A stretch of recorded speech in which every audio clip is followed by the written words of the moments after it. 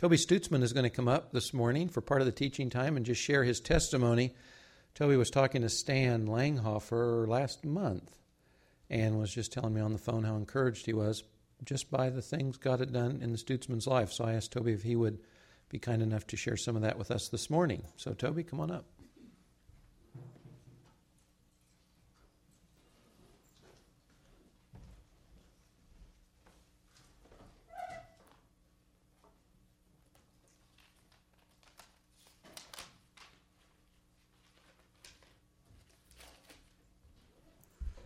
Well, good morning. Got to be honest with you. When I was first asked to do this, I thought, no way.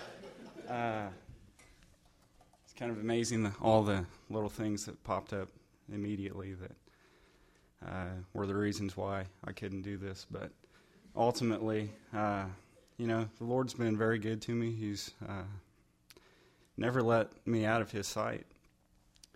And He's never let go of my hand, even when I was trying to get away from Him. So at the very least, I owe this to the Lord. I humbly come here this morning just to give Him all the praise and glory in my life, and just very happy to do it. It's been kind of an experience preparing for this. It's interesting sometimes how you're just traveling down this road all the time, and you're making progress, but if you stop and look back and see how far you have come, it's kind of neat. So this has been a growth experience for me to be able to look back and say, hopefully some good things have happened, and I know they have.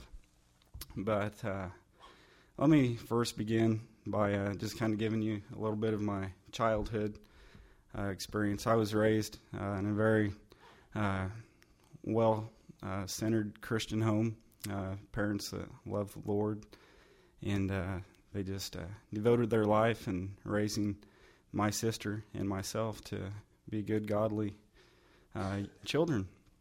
And, as you grow up, you make choices and decisions, and you're accountable for those.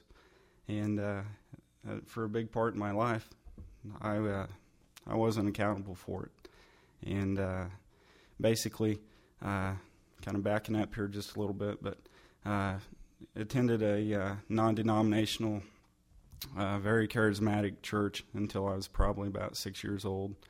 And it's kind of amazing that even to this day, the thoughts and memories of that church, they are in my heart. And, I typically don't expect a 5-year-old to be impressed by these things, but it's with them. And so, raising your children, everything we do and say and act, it sticks with them. So that was the early part of my childhood. Then we moved on to a more, secular type of church and mainstream church. And nothing against that, but that's probably where I started to kind of drop off from my personal relationship with Jesus Christ. And basically that continued probably early adolescent years to basically 2 years ago. So that's a big time frame there. And I was away from Christ for a long time. But I want to read one little verse here, Proverbs 22:6. Train up a child in the way he should go, and when he is old, he will not turn from it. And, that holds true in my life. I knew Christ as a young child growing up, and all of my wayward years, there was a burning conscience. I knew what I was doing was not right. And, I wasn't a really evil villain, I don't think, but I was not walking in the path that Christ wanted me to. And so, anyways, during this time from adolescence to a couple years ago, I'd married my wife, Amanda, and that was in August. August of 95. Yeah, it's not good. It was August of 1995, and we'd been married about 6 years. Sorry, I'm just totally messing up here. We had been married for 5 years, and then Mandy became pregnant with our son, Spencer. And at that time, we were enjoying raising a son and just enjoying it, but not as a father, not knowing the total responsibilities of bringing up a child in this world. And moving on to the next year, the Whippermans, they were some of our friends. We had rented a house right next door to them while Mandy and I were attending college. And, I always looked over the fence at them. Not always, but I just noticed how happy and, what a nice little family they were. And, everything just seemed perfect there. And they invited us to come to church with them, which was here, for probably a year or so. And we never took them up on that offer. We were attending a church here in Topeka. Attendance was probably once every 3 months. That was trying to kind of fill that void for us. But anyways, we knew the Whippermans, and since we had Spencer, his first year birthday party was coming up. We invited the Whippermans, and they came, and once again they invited us to come to church with them. And after they left, Mandy and I visited a little bit and thought, sure, we'll go try it out. And we came here. That was June of 2001. And tell you what, immediately the Spirit was here. It was on my heart that this is where we need to be. And the only problem was I had a lot of issues with myself and my life. I was way off the path, guys. Things that I'm ashamed, horribly ashamed to even mention, the hurt and the pain that they caused my wife, my family. I can't tell you how many tearful, hurtful nights that I caused my family.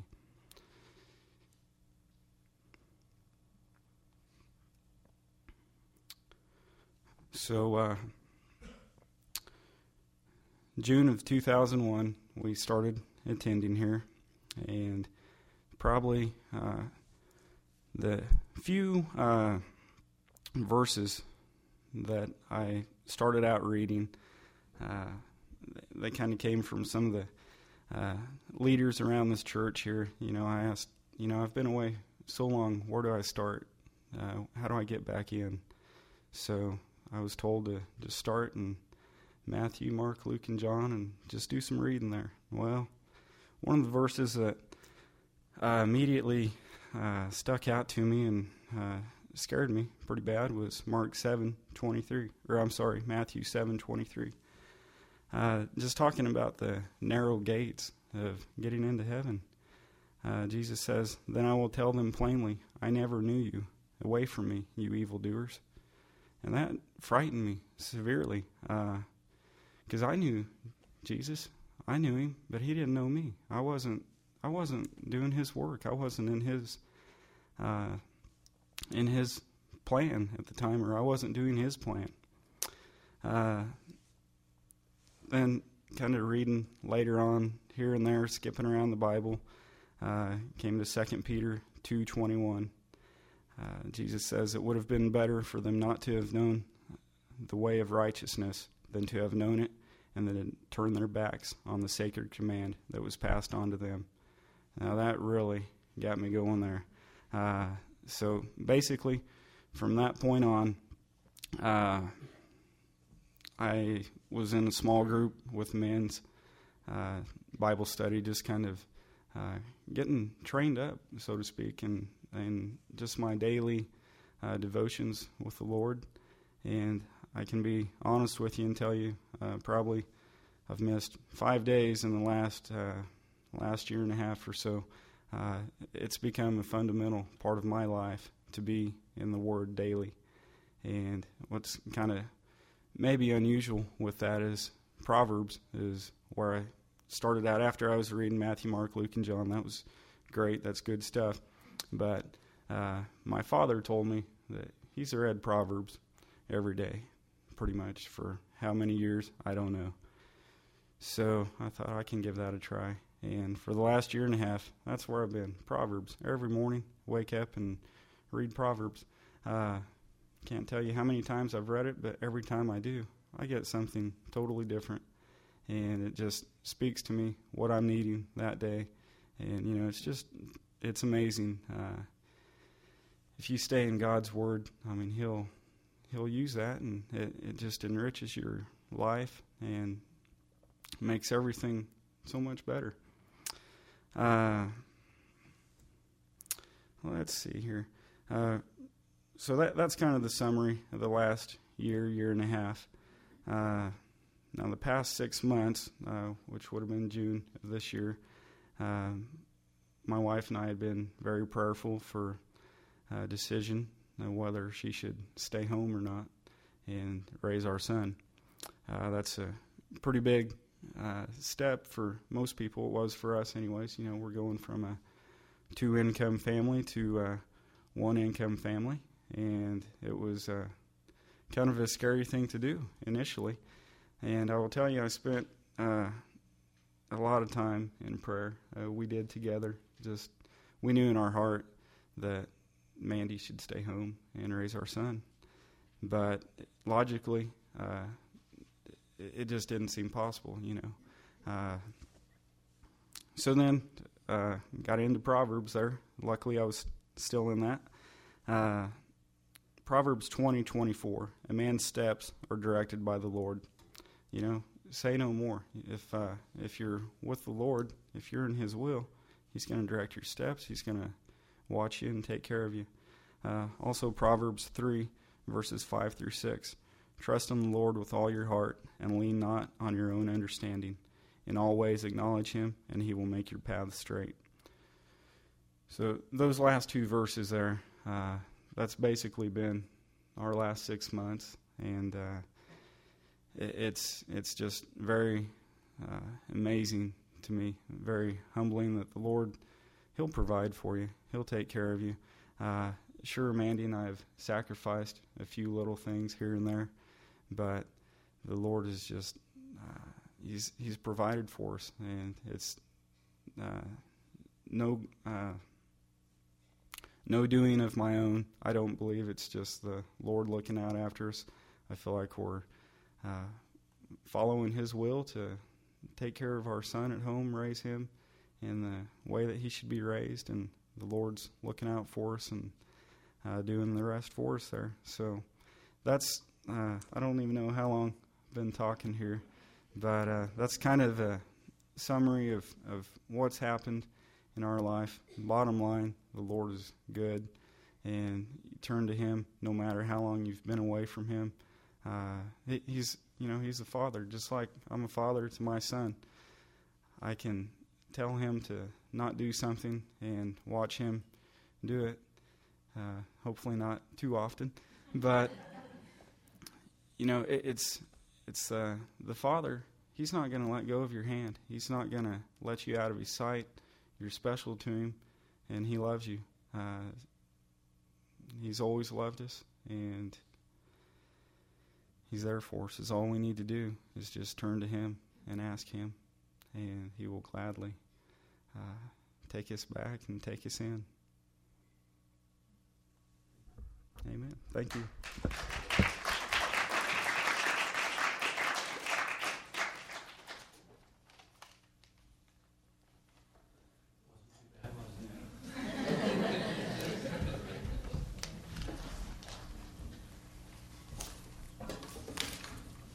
Toby's just done something that hopefully all of us can do, whether it's formally in a meeting or not, and that is he's just been a witness of what God has done in his life, and that's what we're going to talk about this morning. A little shorter message this morning out of Luke 2. You can turn there if you want. It's the only passage that we'll be in.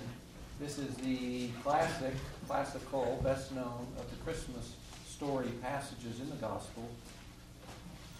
I ought to turn myself on, shouldn't I, Eric? We're in Luke 2, verses 1 through 18. People think of a Christmas story. This is generally the one they think of. Starting at verse 1. Now in those days a decree went out from Caesar Augustus that a census be taken of all the inhabited earth. This was the first census taken while Quirinius was governor of Syria. And everyone was on his way to register for the census, each to his own city. Joseph also went up from Galilee. We would say down from north to south. Went up from Galilee from the city of Nazareth to Judea, to the city of David, which is called Bethlehem, because he was of the house and family of David, in order to register along with Mary, who was engaged to him and was with child. While they were there, the days were completed for her to give birth, and she gave birth to her firstborn son, and she wrapped him in cloths and laid him in a manger, because there was no room for them in the inn. In the same region, there were some shepherds staying out in the fields and keeping watch over their flock by night. And an angel of the Lord suddenly stood before them, and the glory of the Lord shone around them, and they were terribly afraid. But the angel said to them, "Don't be afraid, for behold, I bring you good news of great joy, which shall be for all the people. For today in the city of David there has been born for you a Savior, who is Christ, or Messiah, the Lord. This will be a sign for you. You will find a baby wrapped in cloths and lying in a manger." Suddenly there appeared with the angel a multitude of the heavenly host, praising God and saying, "Glory to God in the highest, and on earth peace among men with whom he is pleased." When the angels had gone away from them into heaven, the shepherds began saying to one another, "Let us go straight to Bethlehem then, and see this thing that has happened, which the Lord has made known to us." So they came in a hurry and found their way to Mary and Joseph and the baby as he lay in the manger.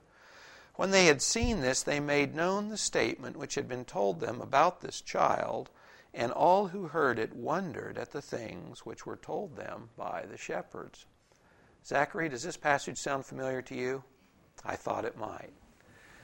Care Paravel's fourth grade performed Charlie Brown Christmas, right? Just yesterday. And Zachary, also known as Charlie Brown, was the leading role. And I heard did an outstanding job. And this part of this passage is one of the key portions of that Charlie Brown special, that great old show. Zachary, it was because of that Charlie Brown special, when I was a kid growing up, this was the first passage of Scripture I memorized as a new Christian. And when I was working at Vincent Roofing, redoing Grace Cathedral, probably 25 years ago, in my spare moments, this passage out of Luke I would memorize. So this was the very first passage as a new Christian that was near and dear to me. There's a ton that we could say out of this. We're going to limit ourselves for time and other reasons to 3 quick points. The first is, in this story, in this key story about God announcing the birth of His Son, look at who the announcement is made to. His announcement is made to the lowly, not to the proud or to the important. In fact, if you compare this passage with Matthew chapter 2, you'll see that the important people, the most important people on some scale, the king, was the last to know. King Herod was told last, and he was told by foreigners who had come from the east because a star had told them something he was unaware of that happened in his own backyard. They came to Jerusalem to ask, where has this king been born? Herod's the last to know, not the first. These shepherds, these are kind of the lowly guys, you know. These weren't, we think of shepherds, and biblically it's a noble calling, certainly, and it's used positively through most of its occurrences, Old and New Testament. But these were not the rich people. These were not the wealthy people. These were the lowly guys staying with the sheep out in the field. This would be the job you or I would not want today. This was kind of at the low ladder socially or financially. But when God announces to the world that His Son, a Savior, has been born, that's who He tells first. He tells the lowly shepherds. These guys are taking care of their sheep out in the boonies, outside Bethlehem. It's just a little town. It's a bedroom community like Carbondale or something. next to a bigger city, Jerusalem. But it's just out in the boonies. It's a no-name place. These are no-name guys out in the field just doing their job, just taking care of the sheep. Now this gives hope, or I think it should give hope to you or I, that no matter what our social standing is, whatever your economic level, academic, intellectual, whatever you could write down on your list of accomplishments, if it's not much of a list, that's okay.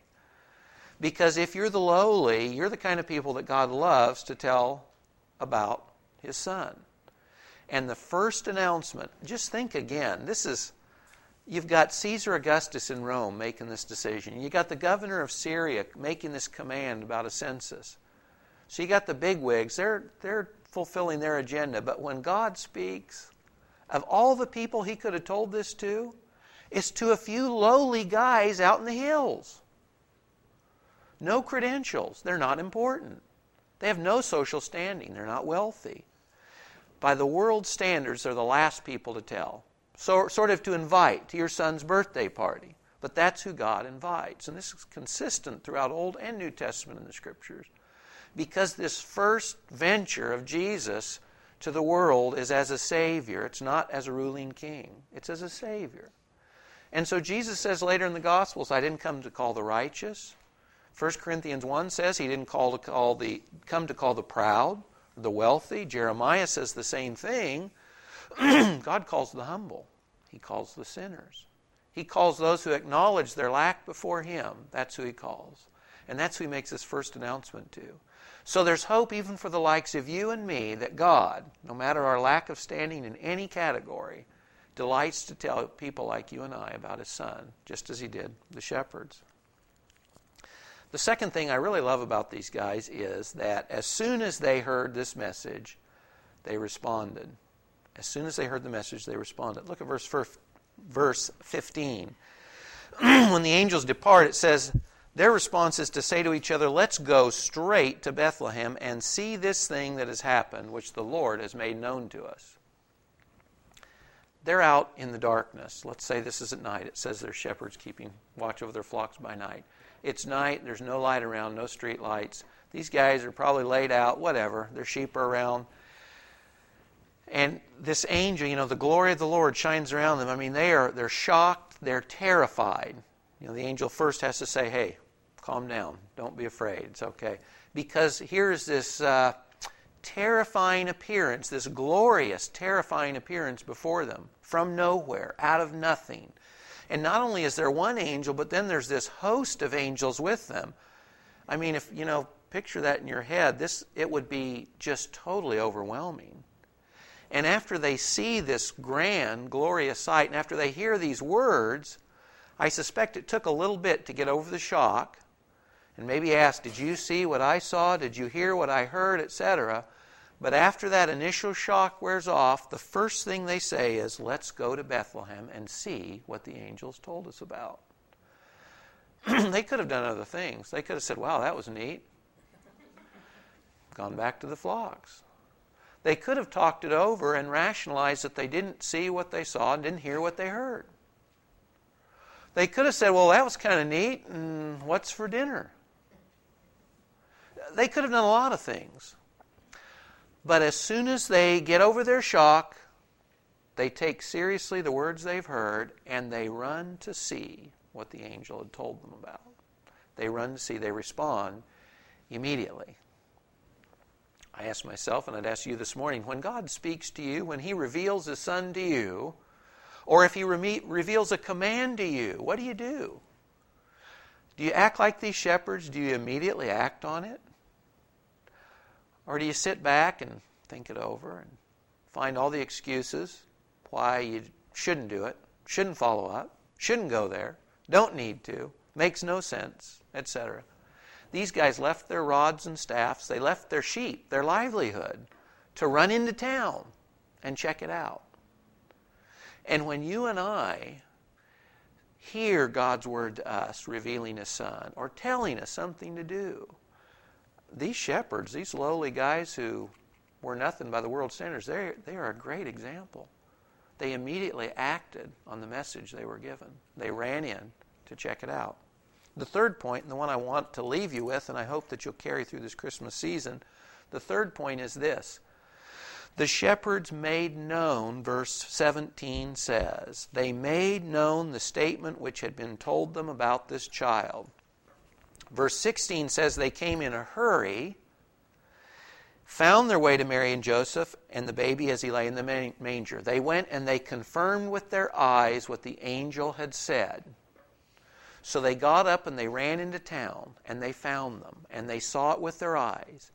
And when they left, they didn't just leave and go back to the hill.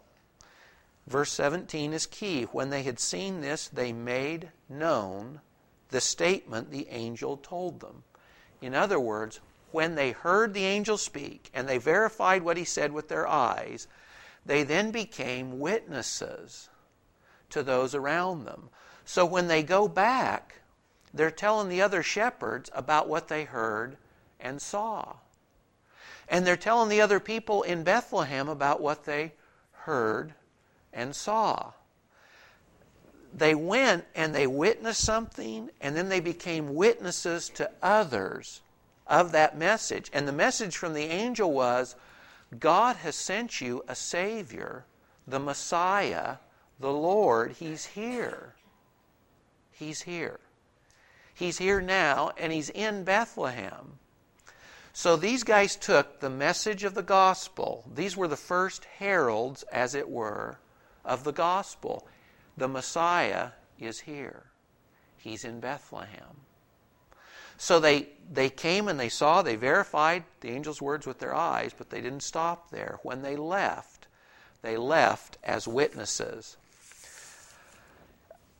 When you and I are called as Christians to be witnesses, we do no more or no less than Toby did. Being a witness is not hard. This is as easy as falling down, so to speak, because a witness doesn't have to fabricate anything. You don't have to be creative. You don't have to be brilliant. You don't have to do any one of a number of things. A witness just tells what they personally know. If you're called into a court of law, you don't have to go in and think, whirl through your mind about what am I going to say, what am I going to do, etc., because you're asked questions about what you know, what you've experienced, what you've seen or heard. That's all you do. There's no work to it. It's easy because a witness just says what they know. That's all the shepherds did. But they were faithful to tell others what they had heard and what they had seen. And these lowly guys, unimportant in the eyes of the world, are the example for you and I. They just bore witness to what they heard and saw. This is not rocket science. This is not difficult stuff. They just told the others they came in contact what they heard and saw. Not hard. Easy to be a witness. You think of Acts 1, Luke, the same person who penned this chapter, in Acts 1 continues it with this thought. Before Jesus leaves the Mount of Olives, he tells his disciples, stay in Jerusalem until the promised Spirit, the Spirit I've promised you, comes. And the reason you're going to do that is because when the Spirit comes, He'll give you power to be my witnesses. Every Christian is called to do the same thing these shepherds did, which is bear witness about who Jesus is, God's Savior, and what He's come to do for you and I. And when we witness to others, all we're doing is telling them what we've seen and heard. Or like Toby did, what God has done in our life. We don't have to make anything up. It's not hard. Sometimes we think of witnessing, it's scary and it's terrifying because it's a sales pitch. We've got to sell someone on Jesus. We've got to make them make a decision for Jesus. That's not what they did. And that's not what Jesus told His followers to do. He just says, bear witness. You tell others what I've done for you. See, if you and I see it that way, you can faithfully, without any baggage on your part and without loading anyone else with any baggage, you can tell them what God has done in your life. You can tell them what you've seen and heard. You can tell them what He's done in your life, which is all these shepherds did. They heard, they saw, and they told others. And that's what you and I can do. And if we see witnessing as just that, telling others our story, or sharing with others the announcement God's made about His Son, it's easy. It's not hard. There's no manipulation required on us. We don't have to win others to Christ. The Scripture never calls us to do that, ever.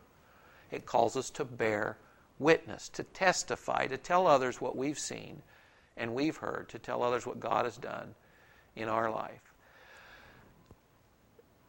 We are in the Christmas season, and this is probably as opportune a time as you'll have any time of any year to do what the shepherds did and bear witness of what God has done in your life, for a couple of reasons.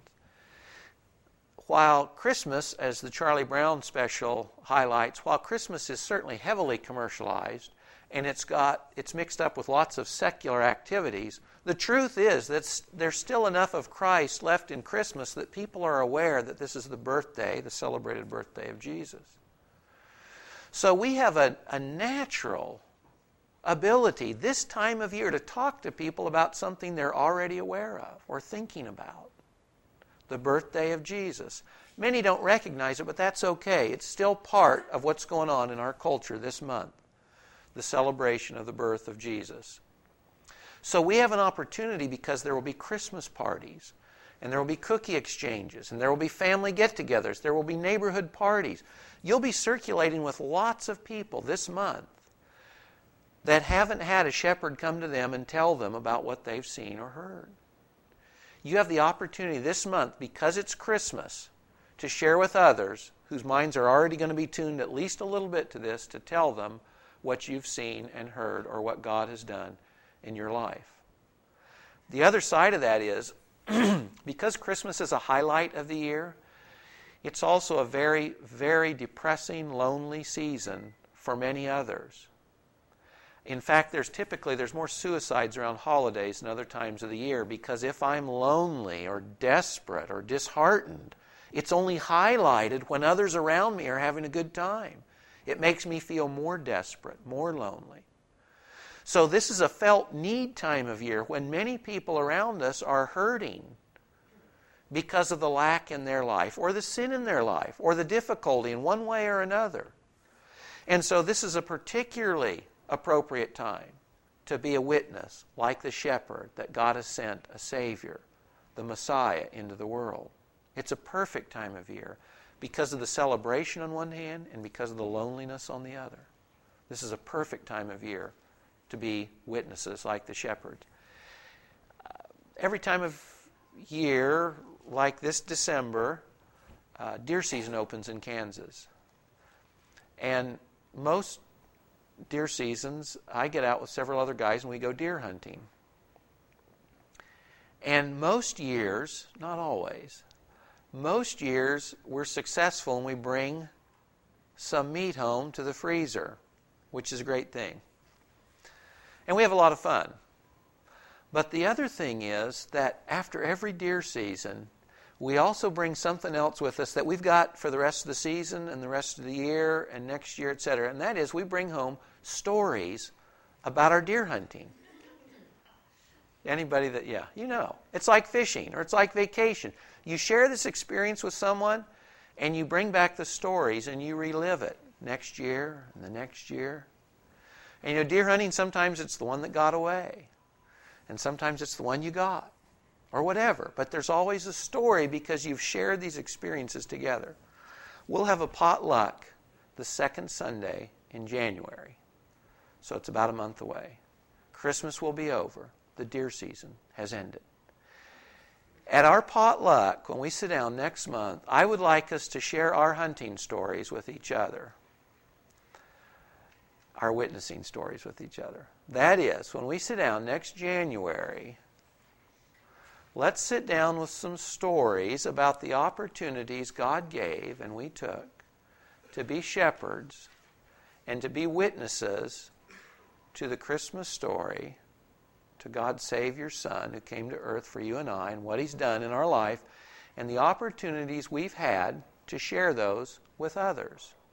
Don't make this hard, because this is like picking apples off a tree, ripe apples off a tree. I guarantee God will give you opportunity in the next 3 weeks to share the gospel, to share your testimony, to witness with the shepherds about the gospel with those around you. I guarantee it. You don't have to go out and work hard at this. You just pray. Let's pray together. God, show us the opportunities You're giving us to be like the shepherds and just to tell someone else about Jesus. Most of us will send out Christmas cards or letters. You know what? I mean, what better thing can you put in there than the gospel? We've distributed cookies and bread around our neighborhood for the sole purpose of including a gospel tract, because people are open to it this time of year. There's cookie exchanges. There's office parties. You'll have lots of opportunities. You'll have to say no to the opportunities not to have a deer story in January, not to have a witnessing story in January. Just pray, Lord, help me be thinking about it and help me be ready just to share with someone else what I've seen, what I've heard, and what You've done in my life. Makes it easy. We can all be like the lowly shepherds. You know, the truth is the Charlie Brown special is a classic because it is so true to life. Great story. My favorite part is the spotlight focuses on Linus on stage, because in the confusion of the Christmas play they're trying to put on and the commercialism, Charlie Brown's getting lost. He's losing his story, his testimony, and he asks, can anyone tell me the real meaning? And that's where Linus gets on stage and the lights dim and the spotlight comes up and he quotes Luke 2. Now think of Charles Schulz. He's making lots of money even in 63 when this thing, I think 63 when this came out. What's he doing? He's being like a shepherd. He's telling the gospel story in a cartoon. His mode of expression, his livelihood. He was just being a witness. He was just being like the shepherds. And the pinnacle of the story is the spotlight on Linus simply quoting Luke chapter 2. It's brilliant because it's so simple. And that's all God's asking of us. We're all in a place, we all have relationships where we can be like Linus and we can be like these shepherds and we can just tell others what we've seen and heard. We can just bear witness to what God's done in our life. It's that easy. So think about that. January, whatever the date is, I don't remember. Potluck, when we sit down to eat, we're going to share our hunting, shepherding stories with each other, okay? Remember Luke chapter 2, the angel said, "Don't be afraid. I bring you good news of great joy, which shall be for all people. For today in the city of David there has been born for you a Savior who is Christ the Lord." Father, this Christmas season, we have cause to rejoice. Father, as those who have heard the angel or the shepherd witness and seen your Messiah, the Lord Jesus Christ, and trusted in Him, and having come to know Him, Lord, the stone that the builders rejected, we have peace and hope and joy. Father, we have hope and joy enough to share with others. We've been witnesses of your glory. God, we've witnessed your work in our lives. We've heard the truth about your Son. And Lord, you commission us as you commissioned these shepherds, as you commissioned your disciples in Matthew 28, in Acts 1, as you commission us today to simply tell others what we've seen and heard. Father, I pray you'll demystify this shepherding, witnessing role for us. Take the fear away. Help us to see that all we have to do is tell others what you've done for us. Like the shepherds, to proclaim what the angels said. Help us to do that this Christmas season, Lord. Help us to praise you and to celebrate with others the overflowing joy we have because you sent your Son to become one of us and to grow up to die on a cross for our sins, bearing our guilt, Lord, so that we could live with you forever. That is good news. Help us to be mindful of that with others. In Jesus' name, amen.